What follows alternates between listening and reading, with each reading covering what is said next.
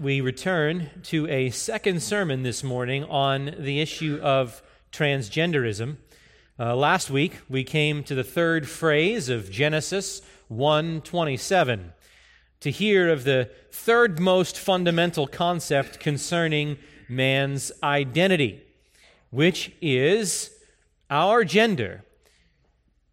God created man in his own image. In the image of God, he created him. Male and female, he created them. The very next thing that is said about mankind after we're told that we are image bearers of Almighty God is that we bear his image together in the beautiful distinctiveness of being male or female. Gender, and in particular the gender binary, our maleness or femaleness, is fundamental to the biblical doctrine of man. It is deeply connected to our identity. It runs to the very heart of who God has made us to be. And we saw last week that because what it means to be a creature made in the image of God is to be either male or female, therefore any attempt to change male into female or vice versa, and certainly any attempt to find a space between male and female, is not only a fundamental attack on the authority of God, but it is also an attack on one's own humanity. It is the creature's attempt to escape from the accountability of being a creature made in the image of God, as male or female as God has determined it.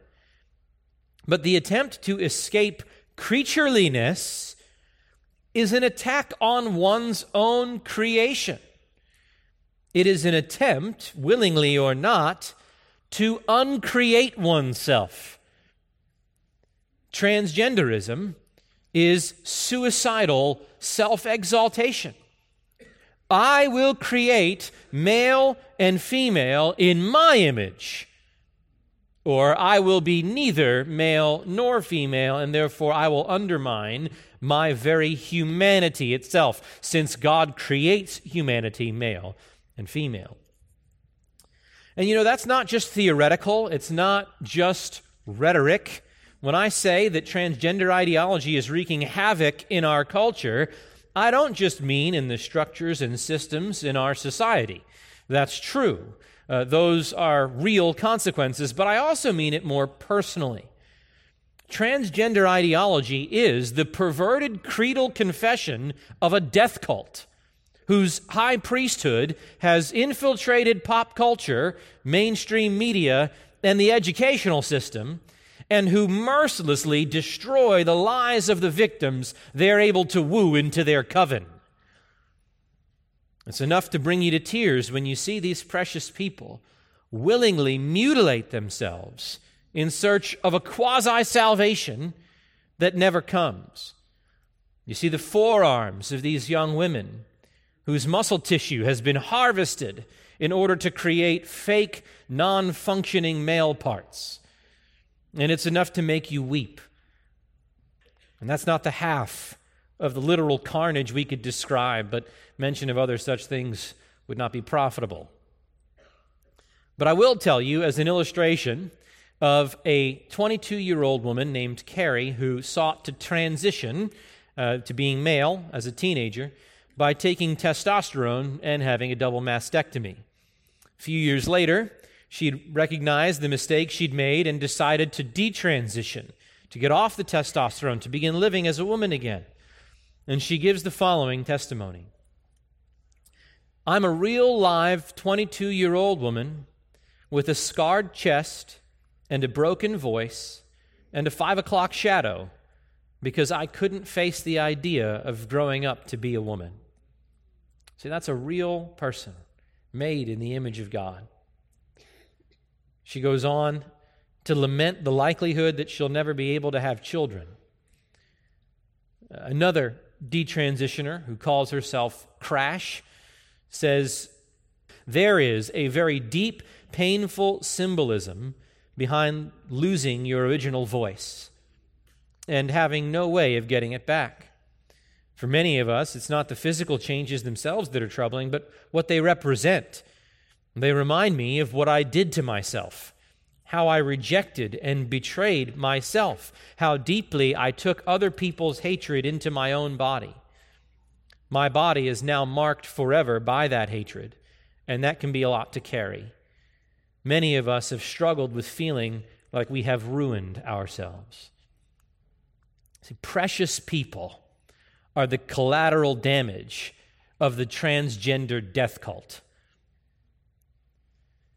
But such are the consequences of the denial of the existence of objective truth, the rejection of God, and the rejection of man's creation in the image of God. Man destroys himself in the name of expressing himself. In the name of being true to his authentic self, he mangles himself. He ruins himself. I feel, therefore I am, as we mentioned last week. And if your feelings are your identity, then any contradiction of those feelings is received as a threat to your person, to your very existence. And if that's the case, then the facts of your name, your pronouns, even the physiology of your body itself must be changed to suit your inner sense of self. You speak yourself into existence. Self-creation, the absurd delusion of the trans cult. And what is our response to all this? We said last time, the only response to the deception and the lies of the culture is to proclaim the truth. And for the truth, we have turned to the God of truth, who has spoken to us in the Word of truth, the inspired, inerrant, infallible Word of God, the Bible. And we began last week searching out 5 truths the Scriptures teach us about gender. Truths that we must learn and live by as we seek to live in faithful obedience to the Lordship of Christ in the present moment, and aim to be salt and light in this confused culture, bent on its own destruction. And we got through 3 of them last week. We'll review just briefly. That first truth is that gender is granted by our Creator. It is granted by our Creator. Again, Genesis 1:27, male and female, He created them. And Acts 17:24-25, the God who made the world and all things in it, He is Lord of heaven and earth. He made it, and so He is Lord over it. The Creator is the owner of His creation, and therefore has the prerogative to do with it what He wills.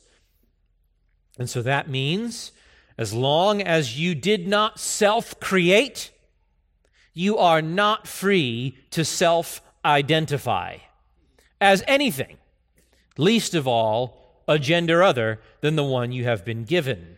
You are not free to forge your own identity.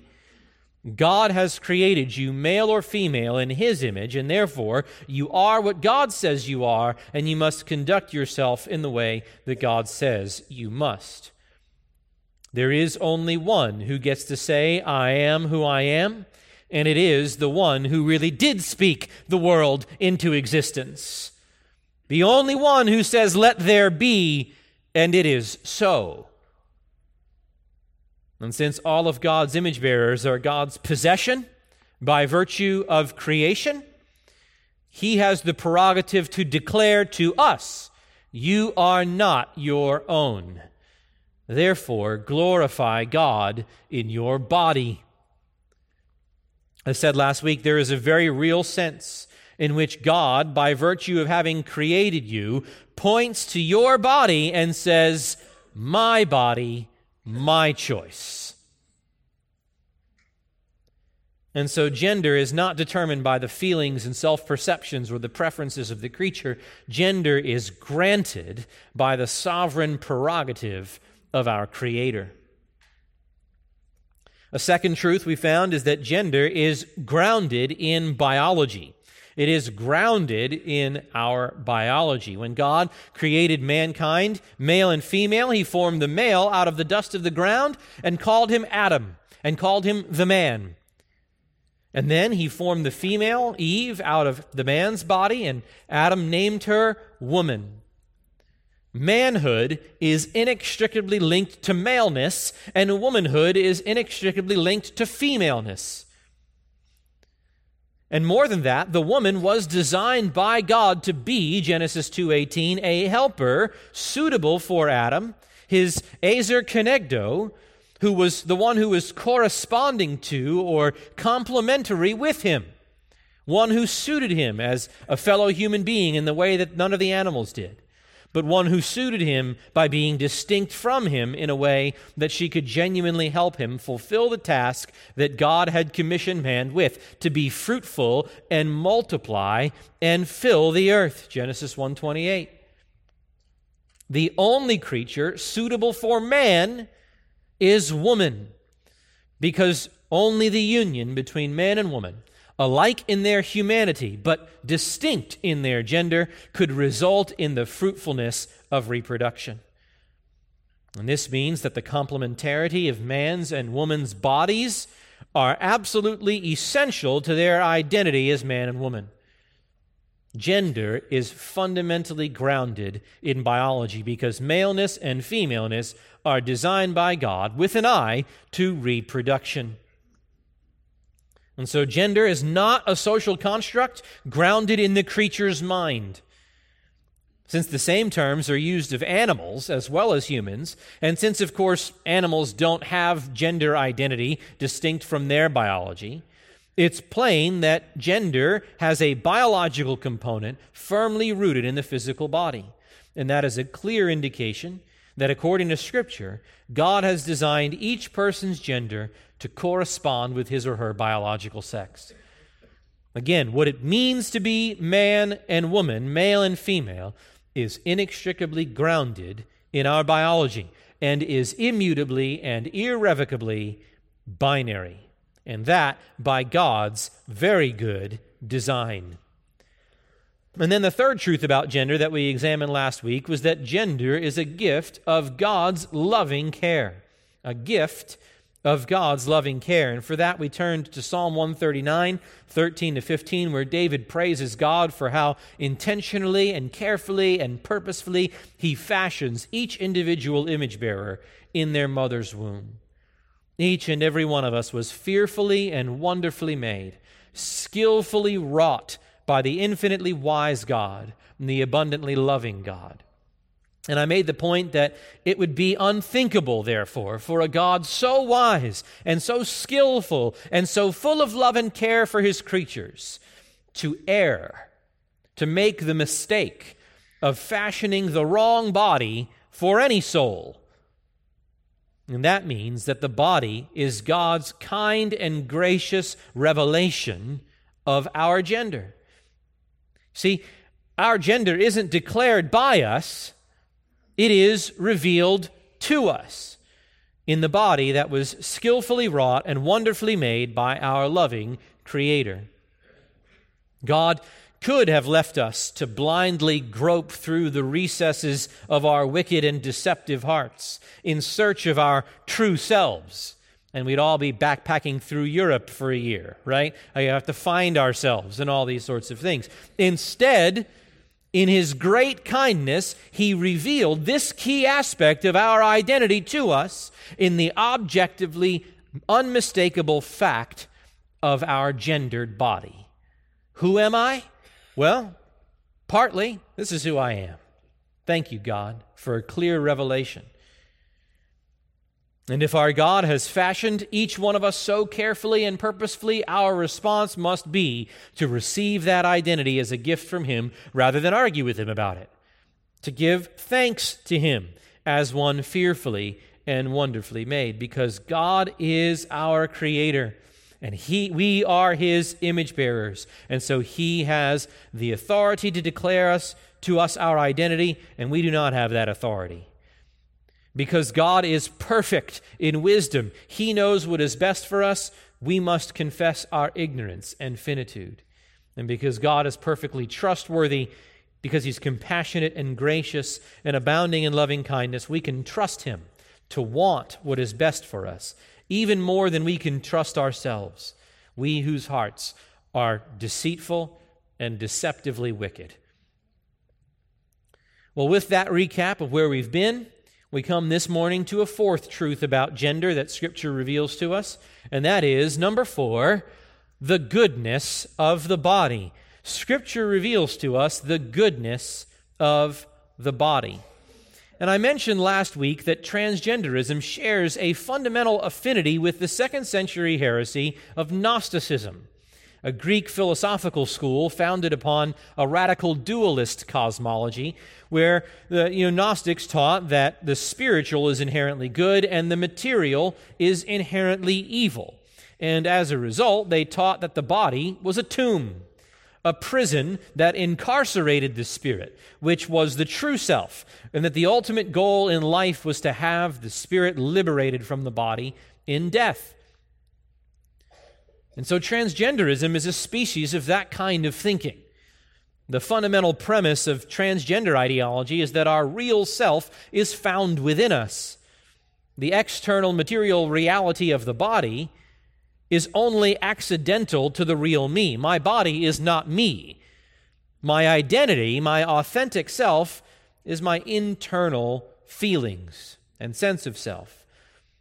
Sure, I happen to possess a body that can be wielded as the instrument of my internal self. But if the body becomes an impediment to the expression of what's inside, well, then I should feel no compunction about altering my body, even through crippling hormones and mutilating surgeries, in order to make my body match my feelings.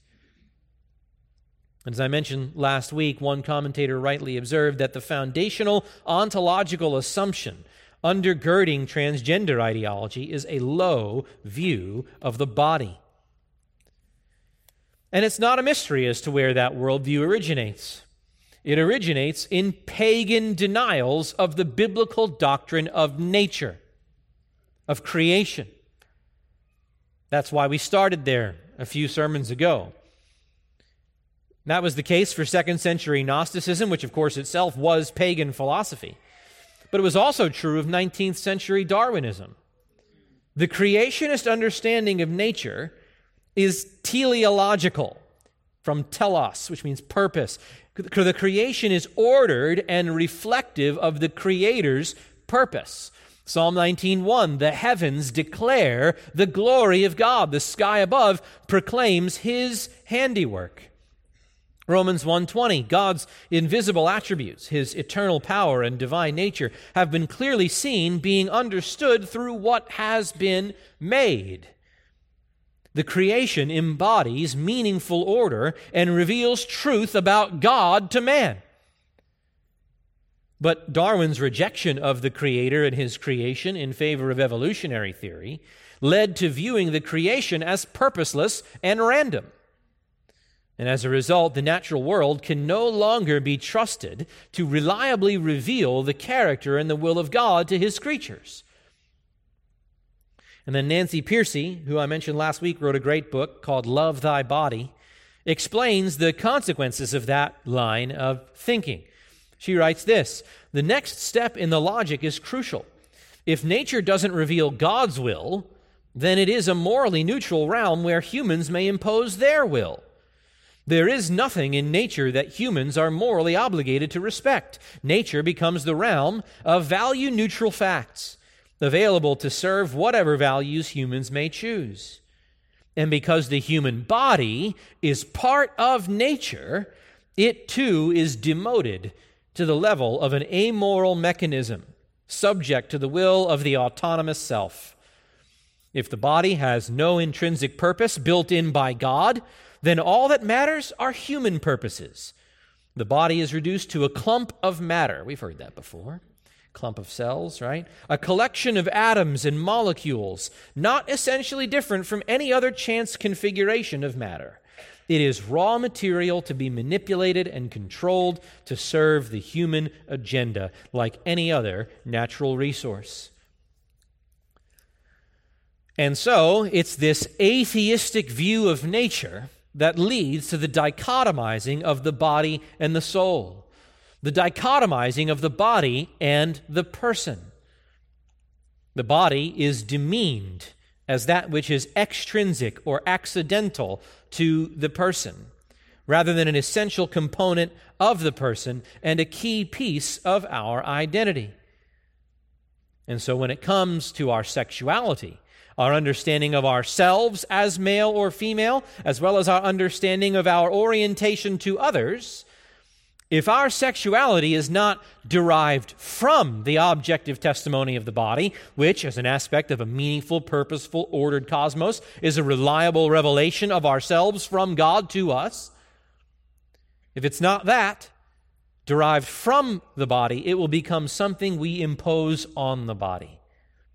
And that is where we get transgenderism. But the biblical worldview stands in stark contrast to this view of the body, precisely because the biblical worldview sees nature as purposeful and ordered by God, and it sees the body as part of that nature that reveals God's purposes. Christianity has an exceptionally high view of both the spiritual and the physical, of the soul and the body. It regards man as the complex, integrated unity of body and soul. Surely this is how Adam and Eve were created, right? God created the first man and first woman as body, soul entities. They had a physical, embodied existence on day 6 of creation, before the fall, before the curse brought on by sin. And in Genesis 1:31, God pronounced these first people, body and soul, very good.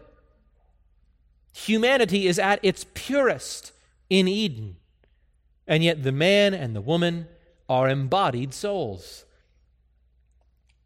And the rest of Scripture underscores that very good view of the material body. For example, 1 Corinthians 7:34 speaks of holiness both in body and spirit, using a term for both the material and immaterial aspects of man to refer to the whole person.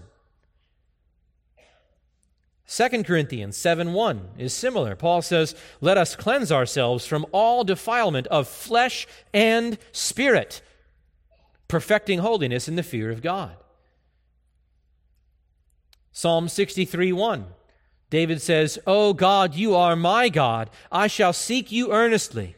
My soul thirsts for you. My flesh yearns for you in a dry and weary land where there is no water." Both soul and flesh, material and immaterial aspects of man long for communion with God. And so Joel Beeke says, we must view man as a living unity. God did not make man to be a personal soul that merely inhabits a body, but a person who consists of a united body and soul. And that is so important. Because of the influence of the materialist worldview that denies the existence of the soul, that says we're nothing but a body, we've often heard Christians say something along the lines of, you have a body, but you are a soul. And again, while that's designed to fight against a real error, in reality, it's actually a swing of the pendulum back in the direction of the opposite error.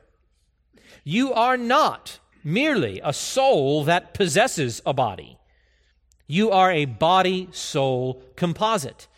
You are a psychosomatic unity. Psycho from the mind, the soul, psychos, psyche in Greek, and then soma from body. Soul and body, a psychosomatic unity. The image-bearing human is a person who consists of a united body and soul. So much is that the case that when the soul is separated from the body in death, Scripture speaks of the soul as if it's in an unnatural scenario. In 2 Corinthians 5:1-4, Paul calls the soul's existence without the body nakedness. He says, "For we know that if the earthly tent which is our house is torn down," that is, if we're separated from our souls and bodies, if our bodies are separated from our souls in death, he says, "we have a building from God, a house not made with hands, eternal in the heavens." In other words, we look forward to our glorified body after the resurrection. He says, "For indeed in this house we groan, longing to be clothed with our dwelling from heaven, inasmuch as we, having put it on, will not be found naked." He goes on to say, "I don't want to be unclothed, but to be clothed." He's saying, listen, I'd be happy to go to heaven whenever the Lord calls me, okay? If I've got to die and go the sort of the natural way, I'll do that, and my soul will be separated from my body, and I'll rejoice to be absent from the body and present with the Lord. But if I could survive until the rapture, so that I don't have to be separated from my body in the intermediate state, but would immediately get my glorified body, I'd much prefer that. I don't want to be naked. That's how fitting and oriented to the body the soul is.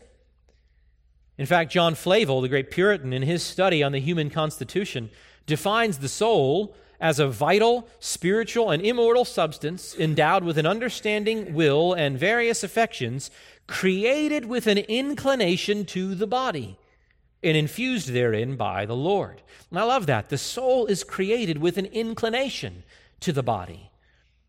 The soul is not the enemy of the body, and the body is not the prison of the soul. The soul is positively inclined to the body, and the body is the natural home of the soul.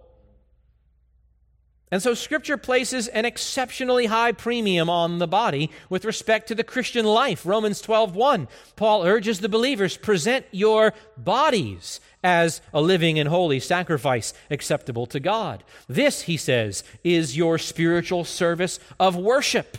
You want to know what new covenant worship is? It's presenting your bodies as a living sacrifice.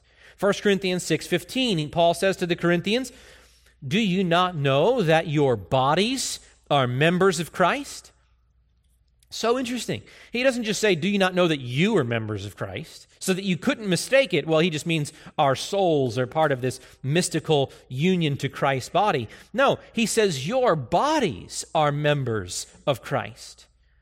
So much so that if you unite the members of your body to a prostitute, you have united Christ to a prostitute. The way you conduct yourself in your body is of immense consequence. A few verses later, in 1 Corinthians 6:19, he says, your body is the temple of the Holy Spirit. I mean, what a statement. Take that in. The eternal, immutable, omnipresent, holy God takes up residence in the believer's body. And therefore, verse 20, we are commanded to glorify God in our bodies.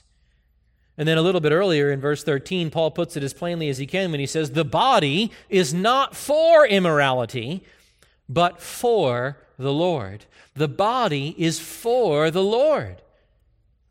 So far from a Gnostic dualism that dichotomizes the soul and the body and demeans the body, Scripture teaches that the body is immensely important in the Christian life.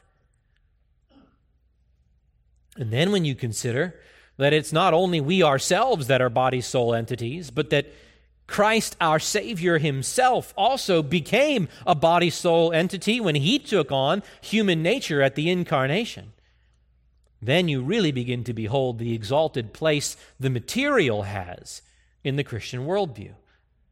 John 1:14, the Word became flesh. Colossians 2:9, for in him all the fullness of deity dwells in bodily form.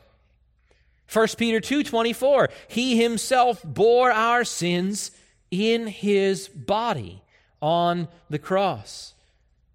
And we could keep going. Communion, this is my body broken for you.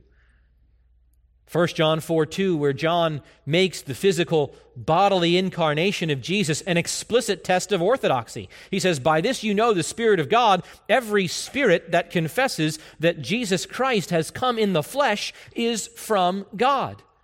And he's poking the false teachers in the eye there. You know the Spirit of God, every spirit that teaches that Jesus has come in the flesh. You like spirits, don't you? But you need to affirm, those spirits need to affirm that Christ has come in the flesh. And then he puts it negatively in his second letter, 2 John 1:7, "For many deceivers have gone out into the world, those who do not acknowledge Jesus Christ as coming in the flesh." This is the deceiver and the Antichrist. There is no more exalted honor that human flesh has ever received than to be taken into personal union with God the Son. And then, when you consider that Jesus not only lived and died in the flesh, but that he was also raised bodily, how Scripture makes the bodily resurrection of Christ a fundamental doctrine of the faith, this case is only strengthened. 1 Corinthians 15, Paul says, "If Christ has not been raised, then our preaching is vain, and your faith also is vain." A few verses later, he says, "If Christ hasn't been raised, your faith is worthless. You're still in your sins." And so the bodily resurrection of Christ is the cornerstone of Christianity. And his bodily resurrection is what? The ground of our bodily resurrection. Our bodies, friends, will not be finally cast off to rot or to be left behind as the soul's prison. No, Romans 8:23 says, "We are waiting eagerly for our adoption as sons, the redemption of our body." Philippians 3:20-21 says, "Christ will transform the body of our humble state into conformity with the body of his glory." And then beyond that, we will live in that embodied existence for eternity on a renewed and restored physical new earth. Scripture does not describe our eternal life as a disembodied spirit in an ethereal spiritual realm, sitting on a cloud playing harps. No, it tells us of a new earth with a new Jerusalem, with walls and gates and foundation stones and streets and rivers and trees. So all of that is to say, there is no such spiritual physical dualism in Christianity. The biblical teaching is not that man is a soul but has a body. It's that man is a soul and man is a body. We are a body-soul composite, a psychosomatic unity from the beginning in the Garden of Paradise to that great end in the New Jerusalem. And that man was created male and female and pronounced very good means that embodied sexual differentiation is a good gift of God's design for mankind. Since nature is the work of the purposeful God, and since our bodies have always been a part of that nature, there is a purpose in the physical structures of our bodies that we are called to respect, not to manipulate, as if our bodies were an impediment to our self-expression, not to medicate and mutilate and amputate and castrate in an attempt to subjugate our bodies to our feelings and desires, but to receive as a blessing, as a kind revelation from heaven that testifies truthfully to our own God-given identity.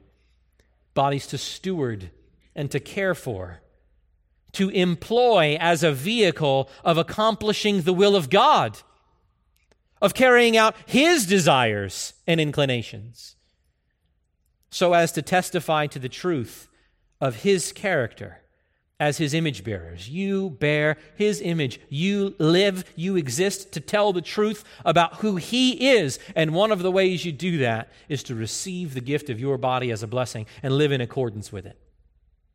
You say, God is good. God is kind.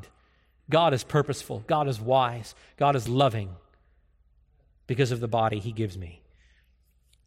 And so gender is granted by our Creator, grounded in our biology, a gift of God's loving care, and it testifies to the goodness of the body.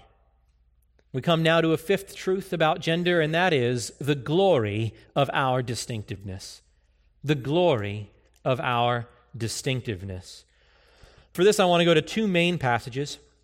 The first is Deuteronomy chapter 22 and verse 5. Deuteronomy 22, you should turn there. In this section of the law, it's not always easy to see a unifying theme to the various commands. They seem almost sort of staccato and rapid fire. But several have made the observation that this section seems to be a transition between Moses' exposition of the sixth commandment, you shall not murder, and the seventh commandment, you shall not commit adultery. And in other words, it's a section about the preservation of life. And we see it, don't ignore a straying beast, verses 1 to 4. Build a parapet on your roof so people don't fall off, verse 8. Together with laws of sexual immorality, verses 13 and following.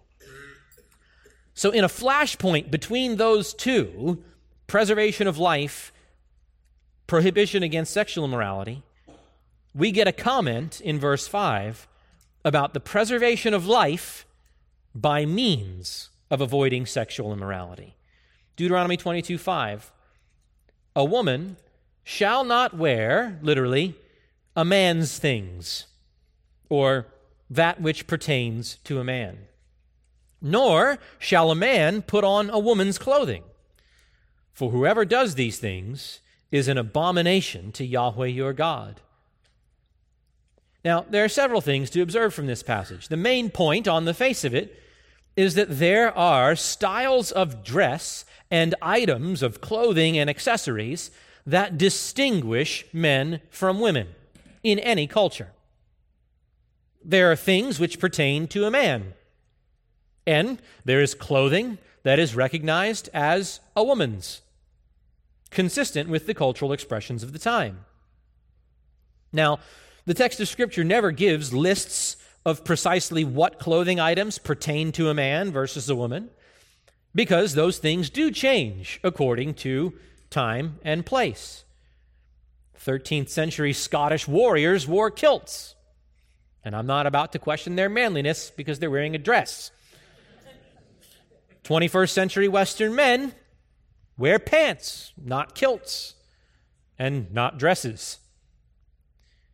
Somebody says, are you saying women can't wear pants, you fundamentalist? No, in our culture, women can wear pants without anybody being confused about whether they're a woman. There are definitely female pants, pants that I have no desire to wear as a man, right? The point isn't these particular clothes are manly and these other particular clothes are womanly. The point is, you all know what clothes in your time and your place pertain more to a man and more to a woman. And you need to maintain that distinctiveness. Men and women are different. That difference is grounded in our biology, as it was granted by our Creator, according to his good design, and it's properly expressed in the distinctive ways men and women dress. God is saying, abide by those distinctions. Old Testament scholar Jason DeRoshi summarizes it well. He says, thus, two things appear to be at stake in this law. One, everyone needed to let individual gendered expression align with one's biological sex. And two, everyone needed to guard against gender confusion so that others would not wrongly perceive a man to be a woman or a woman to be a man based on dress. In other words, men glorify God in obedience to this law in accordance with God's good design when they look and speak and behave like men. And women glorify God in obedience to this law in accordance with God's good design when they look and speak and behave like women. Failure to do this, Moses says, is an abomination to Yahweh your God. And that is a severe word in the Hebrew, toevah. It is a term that is reserved for especially grave offenses against God. In Deuteronomy 13 and 14, it refers to idolatry, as the text speaks of worthless men who have gone out from among the people of God and have seduced the inhabitants of their city, saying, "Let us go and serve other gods." That is an abomination that has been done among you. And the text says it merits the death penalty. In chapter 18, verses 10 to 12, this term abomination is used of divination, witchcraft, and sorcery. The word says whoever does these things is detestable, same word, abominable to Yahweh. It's used of homosexuality in Leviticus 18:22 and 20:13. It's used of adultery in Deuteronomy 24, 2-4. It's used of temple prostitution in Ezekiel 16:22 and 58. It's used of incest in Ezekiel 22:11. Now, of course, all sin is against God is offensive to him. All of it violates his character of perfect holiness. All of it merits eternal judgment. But it seems abominations dishonor him in a special sense. It is a contravention not only of his will, but of his very nature, given what he has designed creatures to be. So when men present as women, or when women present as men, it is an abominable attack on God's design for mankind to rightly represent him to the world as his image bearers in their distinctiveness as male and female. And if that's true of cross-dressing, of just wearing the garments of the opposite sex, how much more is it true of transgenderism, where God's image bearers chemically and surgically alter their very bodies so as to undermine God's good design? And lest you think this is just an Old Testament principle applicable only to Israel, turn with me to 1 Corinthians chapter 11. 1 Corinthians chapter 11. And I'll read the text. It's a bit of a long section. 1 Corinthians 11, 3-16. And it's a puzzling section, so we won't comment on everything, but hear this. Paul says, "But I want you to understand that Christ is the head of every man, and the man is the head of a woman, and God is the head of Christ. Every man who has something on his head while praying or prophesying disgraces his head. But every woman who has her head uncovered while praying or prophesying disgraces her head, for she is one and the same as the woman whose head is shaved. For if a woman does not cover her head, let her also have her hair cut off. But if it is disgraceful for a woman to have her hair cut off or her head shaved, let her cover her head. For a man ought not to have his head covered, since he is the image and glory of God. But the woman is the glory of man. For man does not originate from woman, but woman from man. For indeed, man was not created for the woman's sake, but woman for the man's sake. Therefore, the woman ought to have a symbol of authority on her head because of the angels. However, in the Lord, neither is woman independent of man, nor is man independent of woman. For as the woman originates from the man, so also the man has his birth through the woman. And all things originate from God. Judge for yourselves. Is it proper for a woman to pray to God with her head uncovered? Does not even nature itself teach you that if a man has long hair, it is a dishonor to him? But if a woman has long hair, it is a glory to her, for her hair is given to her for a covering. But if one is inclined to be contentious, we have no other practice, nor have the churches of God." Now, as I say, a lot in that passage, many complexities that could take us weeks to iron out. The main point is plain enough. Men and women honor the glory and the beauty of God's good design by presenting their own physical appearance in accordance with the distinctiveness of their biological sex. Men and women honor the glory and beauty of God's good design by presenting their own physical appearance in accordance with the distinctiveness of their biological sex. Paul uses the length of hair as an example, and he says, nature.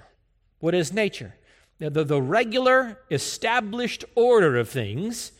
Nature teaches them that it's disgraceful for a man to wear his hair in a way that a woman does. And it's disgraceful for a woman to wear her hair in a way that a man does. What's this saying? Men ought to carry themselves in a distinctively masculine way and not an effeminate way. Women ought to carry themselves in a feminine way and not a masculine way. God has built this into nature so that it's proper for men to feel shame when they embody feminine characteristics. And it's proper for women to feel shame when they embody masculine characteristics. And the androgenizing of our culture, looking for some sort of genderless society, even when it stops short of transgenderism, is nevertheless a concession to this attack on God's design. And so you need to ask yourselves, both men and women, am I coming off as a man in masculine ways, or am I giving off some sort of effeminate air? For ladies, am I being appropriately feminine, or am I coming off in a particularly masculine way? If you don't know, ask a friend. Ask a spouse, ask a Christian friend, somebody in your Bible study, even a Bible study shepherd maybe, or their wife. How am I presenting? Is there anything off? Because again, men glorify God by honoring His good design when they look, speak, and act like men. And women glorify God by honoring His good design when they look, speak, and act like women. And the point that I want to emphasize is not so much that that's so, but that this distinctiveness is glorious. It's beautiful for men to act like men. It's beautiful for women to act like women. It's part of the beauty and the glory of God's design for us. You can appreciate the skill of an orchestra when it plays a magnificent piece of music in unison. But you know something of the true beauty of music when you hear that orchestra play that masterpiece in harmony. There's something about the unity in diversity, the unity in the distinctiveness that moves beyond skillfulness and into beauty, into aesthetic. And that's because that unity in diversity represents something of the identity of the Creator Himself. We've said it before, God exists in the unity of His singular nature, while at the same time in the plurality of His three persons, Father, Son, and Holy Spirit. And the triune God is Himself the beauty behind all beauty. And I think that's one reason that harmony is more beautiful to us than unison. It's why there's glory in unified distinctiveness. And we, as God's image bearers, magnify and display that glory when we honor the distinctiveness of gender boundaries. And so if I could speak a little bit more practically and even a bit personally, especially to those who may struggle with feelings of gender dysphoria, let me say this: I can't imagine the weight and the burden and the fearfulness that comes with the feelings that you're trapped in the body of the wrong gender. I am genuinely so sorry for the turmoil that you experience. But I want you to know with 100% certainty that if God, your Creator, has made you a man, He did it on purpose, according to His wise and loving design. And because of that, it is a glorious and beautiful thing for you to be a man. And if God, your Creator, has made you a woman, He did it on purpose according to His wise and loving design. And it is a glorious and beautiful thing for you to be a woman. Even if it feels like certain things don't fit sometimes. Even if you're a man who feels like certain stereotypically masculine things are unnatural, it doesn't mean that you're not a man. Even if you're a woman who feels like certain stereotypically feminine things are awkward or strange or even out of place, it doesn't mean you're not a woman. All of life, friend, is about honoring and glorifying and worshiping God. It's about His glory, His esteem, His fame, and not yours. Satisfaction and fulfillment and lasting pleasure are found only in exalting Him. And only you can glorify and exalt God the way that He made you. He means to get glory from you in the precise way that He made you as a man or a woman. And so you cannot honor Him as He's designed by seeking to alter your gender. No man can glorify God as a woman, and no woman can glorify God as a man. If you hear that, if you hear God's good design, and your heart cries out, "Oh, how I want that. What I wouldn't give to lay hold of that." Well, I've got good news for you, friend. You may lay hold of that very freedom. It is wrapped up in the person of the Lord Jesus Christ. As we said last week, Jesus calls those wearied by sin to come to Himself. He says, "Come to me, all who are weary and heavy laden, and I will give you rest." You who languish under the unbearable burden of your sin, you who face this unending turmoil of, "I'm not sure that I'm the one I ought to be," come to Christ for rest. Elsewhere He says, "If the Son makes you free, you will be free indeed." You are a sinner. You have offended God. You do come short of His holiness. You don't deserve to go to heaven, just like the rest of us. But Jesus is willing to have you, if only you turn from your sin and put all your trust in Him. He has lived and died and risen again so that sinners may find rest and forgiveness and cleansing and righteousness in Him. Come to Christ and live. "Lord, I am so conflicted. I feel like I'm in the wrong body. Your word tells me that this is who I am to be, and it seems so unnatural. But Lord, to whom else shall I go? You alone have the words of eternal life. You can make me free. You can break the chains of bondage. You can give me that sense of myself that's true as you see it and not false as I've been deceiving myself into seeing. I turn from it. I confess it as sin. I repudiate it. I want nothing to do with it. And I trust you. Give me grace to follow after you." You say, "Well, Mike, I don't struggle with temptations to transgenderism, but my children do, or their friends do, or my grandchildren do." It's all the more important in the case of counseling children for them to know that it is good for boys to be boys and girls to be girls. Sometimes if a boy is sensitive and gentle and emotional, other kids make fun of him for his being girly. And they start saying that he's gay or even that he's really a girl at heart. If a girl is rough and resilient and assertive, she's told she's a tomboy or butch, and maybe she's really a boy inside. Those are lies. They're lies. Listen, there may be aspects of their character that need to change. Boys may need to be encouraged to rule their emotions and cultivate strength. Girls may need to be taught to be more deferential and cultivate a softer disposition. But no one needs to conform their bodies to match their inward feelings. If anything, they need to conform their feelings to match the outward objective fact of their bodies. You tell them, Jeremiah 17:9 says, the heart is deceitful above all things and is desperately wicked.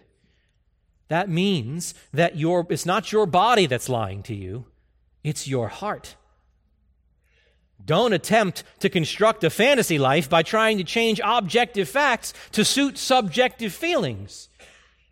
Receive the revelation of objective facts and bring those facts to bear on your subjective feelings. And you know something? When that happens, especially for children, the feelings of gender dysphoria do tend to subside naturally. According to the DSM-5, the authoritative textbook for clinical psychology, as many as 98% of gender-confused boys and 88% of gender-confused girls eventually accept their biological sex after naturally passing through puberty. 98%, 88%. Which means the last thing anyone ought to consider doing is to let children take puberty blockers. Medications we give to serial sex offenders to chemically castrate them. Go ahead and give it to children. The last thing anyone ought to consider doing is to let children take any steps to live in ways out of accord with their God-given gender. Oh, it's harmless. He plays dress up. No. You don't affirm any aspect of gender nonconformity. Children need to be told that it is glorious that God made them a boy. It is glorious that God made you a girl. That you are beautiful as a boy. That you are beautiful as a girl. Because you can glorify God uniquely in the way that He made you. Hard not to think of your own kids. Another question comes up.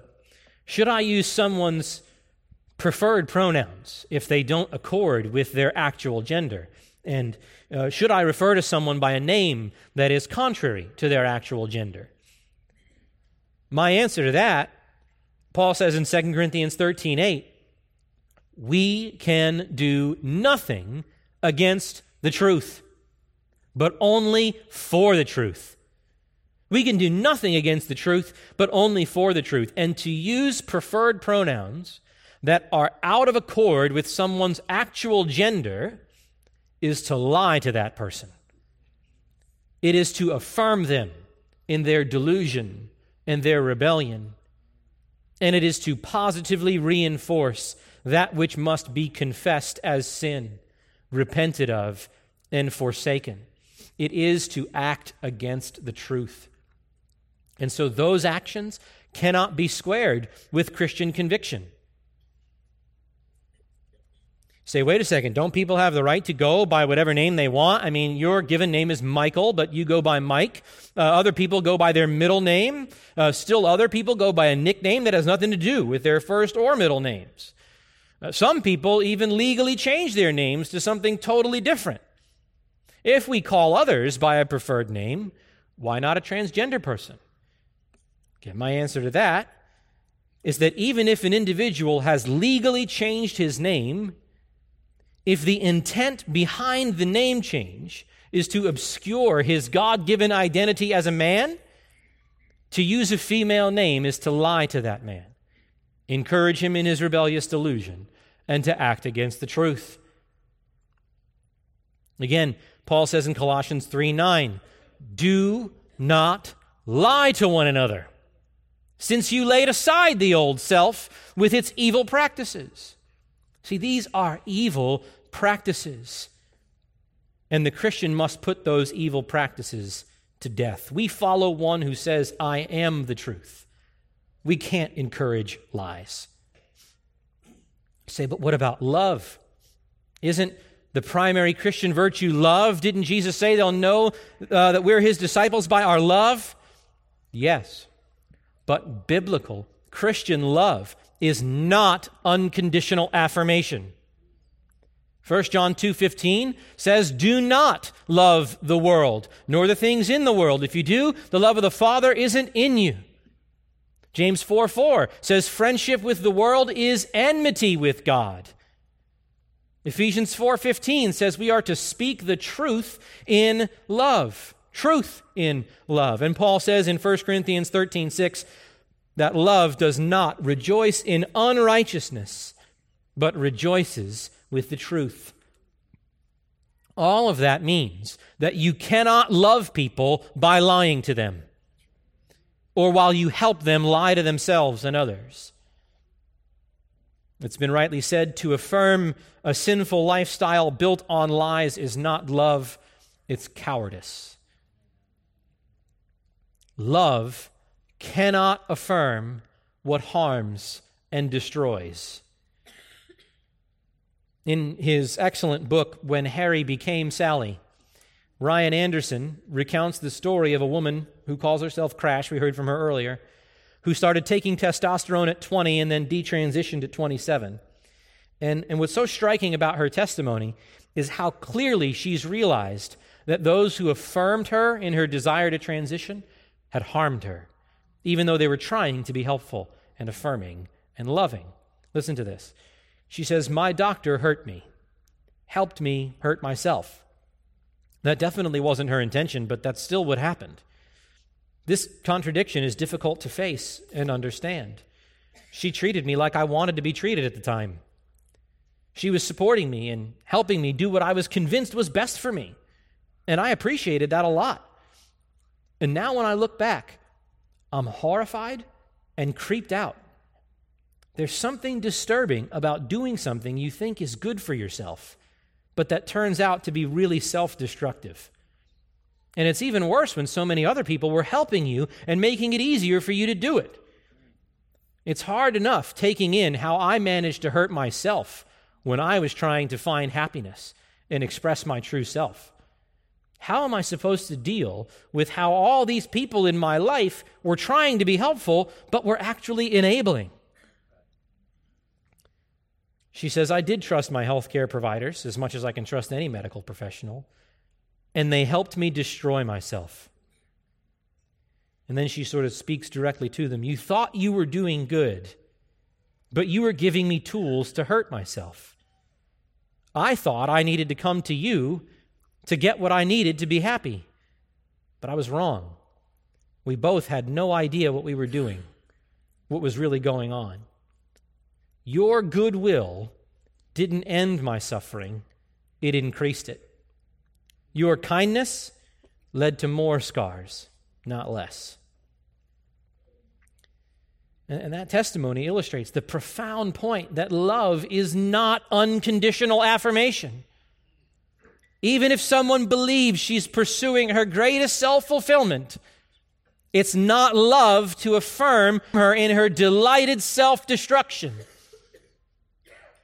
True love seeks the objective benefit of the beloved. And sometimes what is good for someone is plain contrary to what they want. Let us be courageous enough to love well, even when it means crossing someone's deeply felt desires.